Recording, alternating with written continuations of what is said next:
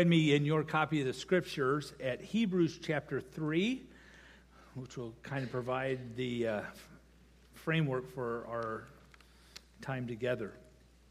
But let me start by saying how honored I am to be in this pulpit. Calvary Community has blessed me for many years, going back to Pastor Mattson, who personally led a group of young pastors and mentored with leadership skills. And so we met about every other month over here in the fellowship hall, and he poured into my life, and actually that led to my coming to Walworth County as God worked through Pastor Howard and the things that he spoke to my life. And then Pastor Doug's love for men has inspired me as I had the opportunity to share in several of the Catalyst conferences here in recent years. And I do count Pastor Chuck as a personal friend, as we can often be found sharing a meal together somewhere around here in the county, whether it's an early breakfast or grabbing a quick sandwich in the middle of the day, just to talk about what it means to represent Christ and to lead his people. I consider it a privilege to speak to you. And if I can be of a particular blessing to you, feel free to contact me via one of the methods that is on the screen. One of my passions is to leverage technology to communicate God's word. So if the Holy Spirit prompts you to post something to Facebook or to send out a little tweet about something that is said today, it would not offend me in the least to see those electronic devices come out.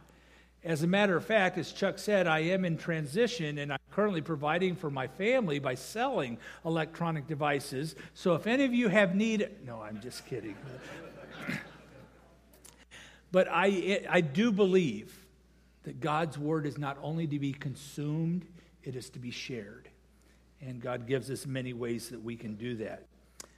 I found that transitions can be exhilarating, and transitions can be downright exhausting. They can be exciting, and they can elicit fear. Change sometimes is sudden, and other times is painfully slow. Some of you here this morning are commencing from student to the workplace. Some of you find yourselves between marriage and singleness. Some are weighing career and retirement options. Some are caught between sickness and health. Some of you are moving into parenthood or facing the quietness of an empty nest. Can I get a hallelujah? We thought we were entering the empty nest until our oldest came back home. But she's a blessing, and so we enjoy the transition and whatever that means. And as a church, the facility and the staff change is occurring all around. But I am convinced that the church's best days are in front of her. Some yearn for a day of the past. Some would simply say, oh, if we could just return to Acts chapter 2, if we could be a New Testament church, then everything would be perfect. But the early Christians never fully expanded God's kingdom, or Jesus would have returned. Some want to return to the early American revivals where prayer gatherings went for hours and crusades lasted for weeks. But Jesus didn't return because there was still a task to accomplish. Some want to return to the late 19th century when gospel singing was led by Ira D. Sankey and preaching by men like Billy Sunday and Dwight Moody saw thousands walk the sawdust trail and give their hearts to Christ. But Jesus did not rapture the church because his work wasn't done. And many of you have great memories of God's power being demonstrated through this congregation and God's presence being felt through staff members and lay leaders who are no longer here.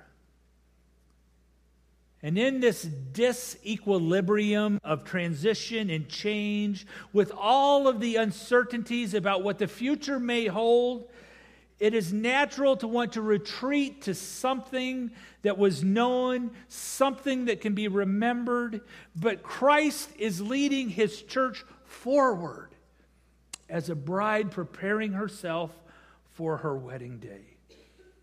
If we keep looking over our shoulder or watching the rearview mirror, we may miss an important turn as we are being led forward towards a new and a better future destination that God has for her church.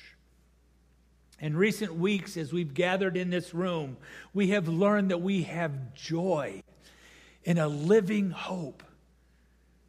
We have confidence because we know Jesus is in the boat with us.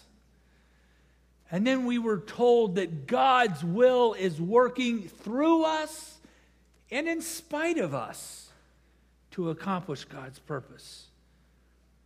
Last week we found that Jehoshaphat gave a positive example to follow. When things seem hopeless, worship and see the mighty hand of God accomplish his purpose. And today, as we gather in Hebrews chapter 3, we find a negative example for us to avoid and advice that will lead us to a better future. God's intended destination can be missed if we allow ourselves to become distracted by the past. I've told people in the past, and I say it again today, it is time to take our hats off out of respect for the past, but it's time to take our coats off as we move forward with where God is moving us. In verse 7 of the text that is in front of us today, we see that Hebrews starts with the author explaining that Jesus is greater than any of the angels. That Jesus is greater than Moses, the great leader of the Jewish people, and that both Jesus and Moses are examples of faithfulness compared to the Israelites, who were an example of unfaithfulness. The writer of Hebrews starts today's text by stating that although he is about to draw from history, the Holy Spirit is still speaking today. For verse 7 begins, so as the Holy Spirit says. In the current, in the present, the Holy Spirit is reminding us that there are lessons we can learn from the past as we continue to move into the future. These verses are actually set in a historical setting, for verses 7 through 11 are actually a story that recounts something that happened in Numbers chapter 14. An incident that happened as far back as 1400 BC. Now, some of us have seen the movie with Charlton Heston portraying Moses, which concludes with Moses coming down off the mountain with the Ten Commandments, and he finds the people celebrating in debauchery. But unfortunately, that was not the low point of the Israelite nation.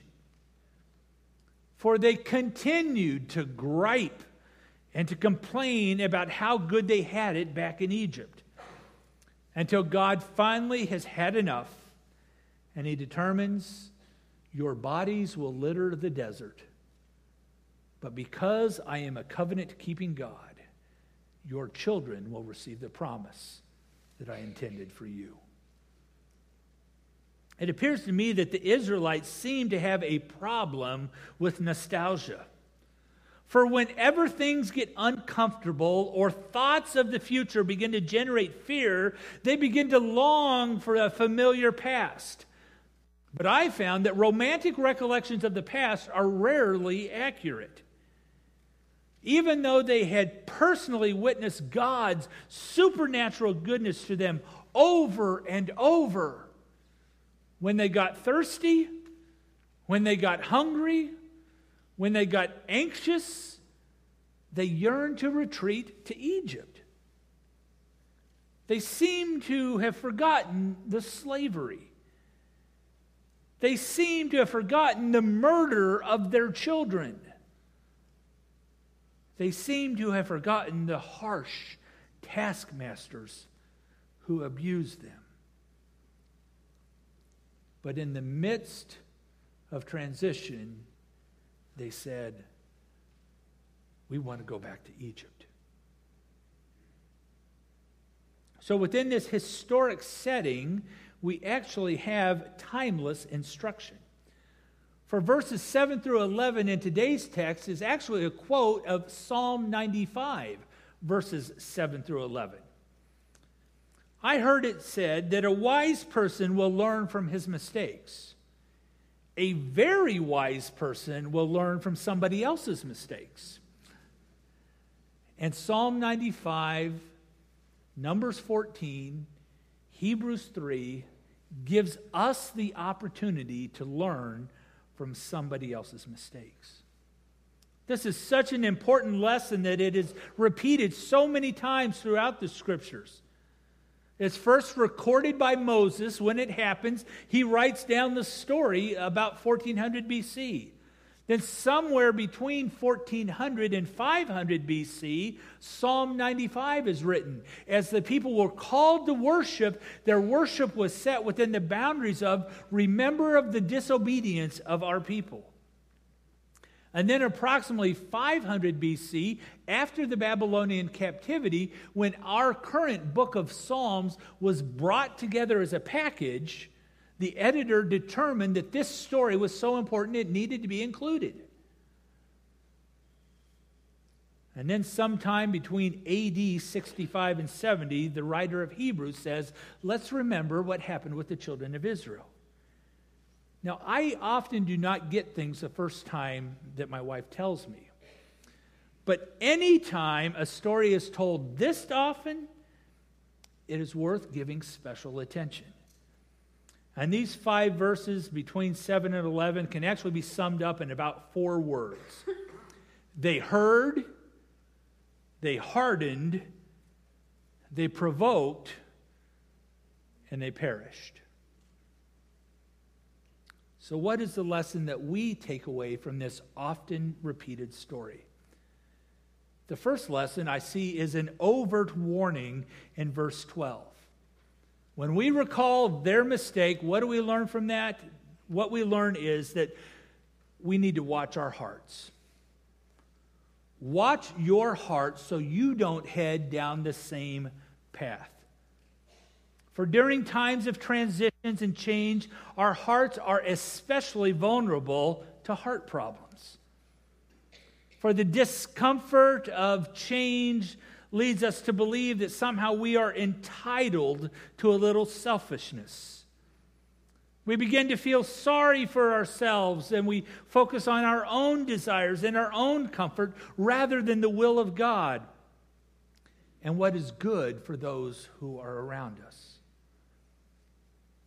In a church where transitions can often be long, I have seen congregants who become critical of leadership and begin to assert their own individual agendas.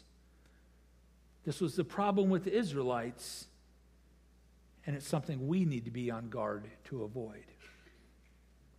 As Pastor Chuck told you, I found myself in transition. And some well-meaning people have encouraged me, Dave, for you to be able to move forward, you need to go back and to revisit the pain. You need to embrace all of the loss that you lost from your past position and from your past influence. And only after you embrace the pain will you be able to move forward. And I appreciate the well-intended advice, but I choose to ignore it. Because I choose to believe that the church's best days are in front of us. And rather than revisiting the pain, I choose to be a man of faith, a man of trust, a man of obedience, who is going to guard my heart against bitterness. Because revisiting the past can so quickly turn to bitterness and poison an entire congregation that God is trying to move forward. So how do we avoid this path of pain? I see it in verse 13 as a bit of kind advice or helpful instruction. The helpful instruction is simply this: care for and encourage one another. How do we avoid feeling sorry for ourselves? By looking for somebody else to care for. How do we avoid the pity party? By looking for somebody else to encourage. And that is the message of verse 13 of today's text. You need to take heed to care for your own heart by at the same time looking for others that we can encourage. The best thing that you can do to protect your heart is to commit to an accountability partner or a discipleship relationship, or to get involved in a group where people are speaking the truth in love into your life. I found that worship experiences like this weekend are phenomenal, and they are essential. But I found that lasting transformation happens when you make yourself vulnerable to another person or to a group of people who can say the tough things into your life, to speak the truth in love to you. Groups are not only a place of transformation, though, but they're also a great source of the care and the encouragement that we read about here in verse 13. In the last 10 days, our family found ourselves in a situation where we needed to move quickly. And I do not know what I would have done if it had not been for the small group with whom I have invested my life in recent years. For they came together and they responded with boxes, with dollies, with trucks, with packing tape, and literally with dozens of hours of packing, moving, and unpacking as we moved from Elkhorn to Delavan. And when we were emotionally spent and could not make another decision, they lovingly stepped in and took charge of the circumstance. That's why verse 13 tells us not only do you need to guard your own heart, you need to get involved in community. Isn't that the middle name of this church? Calvary Community Church. For while God has brought wonderful, godly men to lead this congregation in its past, this church is not defined by its staff. It's defined by people caring for one another and carrying out the cause of Christ within Williams Bay and the surrounding community. So we have the challenge of verse 13, but in verses 14 and 15, I'm made aware of a rather compelling contrast. The contrast in verses 14 and 15 is that between those who are faithful to the very end and those who choose to give up. Those who hold firm to trusting faith are those who have truly come to share in Christ, as opposed to those who hear, then allow their hearts to become hardened and rebellious. I've heard it said that when the going gets tough, the tough get. But as I read verses 14 and 15, when the going gets tough, the tough keep trusting that God has a purpose, that God has a plan, and that God has a provision. Sometimes we give faith a chance, and then when it doesn't meet our expectation, when it doesn't happen in the time that we want things to happen, we then take matters into our own hands and we use our own logic to come up with a plan. It's as if we say, okay, God, I gave you a chance. You dropped the ball. I'll take it from here. Those are not the ones who have come to share in Christ. Remember Abraham and Sarah and Hagar?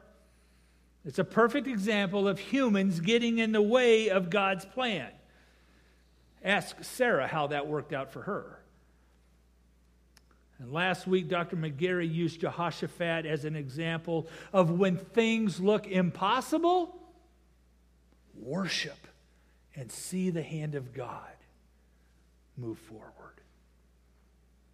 The verse on the front of your worship folder this weekend reminds us, lean not on your own understanding. A compelling contrast between those who trust and those who act in the flesh. And then verses 16 through 18 goes on to show the outcome of those who lose faith, those who begin to trust in their own logic. Verses 16 through 18 describes a dangerous decline. In verse 16, we read of those who disbelieve, those who doubt, those who have heard the goodness of God and choose to ignore the message. But it doesn't stop with doubt, for their doubt then moves into disobedience. Those described in verse 17 as those who sinned, those who incurred the wrath of God. Who here this morning wants God to be angry with them? I've lived long enough to know that some of my choices have put me in the proverbial doghouse. But that is nothing compared to putting myself under the wrath of God. We read verse 17 about those who sinned are the bodies that fell in the wilderness. This word bodies in verse 17 is kind of an interesting word. For it's not the common Greek word that the authors of the New Testament use to talk about bodies. For they could use the word soma, as in a psychosomatic illness, mind over body. That word soma is a very common Greek word and was often used in the New Testament to talk about our physical bodies. There was a second Greek word that was often used, and it was the word sarx, which describes our. But the writer here does not talk about the bodies in the desert. It doesn't talk about their flesh in the desert, but it's a unique word that only appears this place in the entire New Testament. And whenever a word is that unique, that special, it deserves some special attention.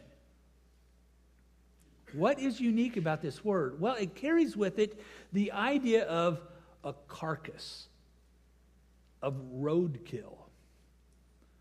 For those who disbelieved became disobedient, and because they were disobedient, they became roadkill in the desert. A carcass on the side of the highway. Those who disbelieved were disobedient. Because they were disobedient, they became roadkill, and they were displaced, meaning they never entered the place that God intended. God intended to bring the people to a place of abundance, a place of provision, a place of rest, and they never entered his rest because they got distracted with doubt, leading to disobedience. And I tell you this morning, if you or your family find yourself in the midst of transition, the only thing that will keep you from God's provision is your disobedience. And as Calvary finds itself in facility and staffing transitions, the only thing that will delay God's provision is disobedience. It's a serious word. And we need to take heed that we do not begin to doubt, that we do not disobey, so that we miss the place that God intends to move us in the future.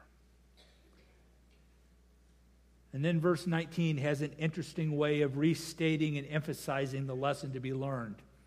For what started as an overt warning now becomes a covert warning to remember.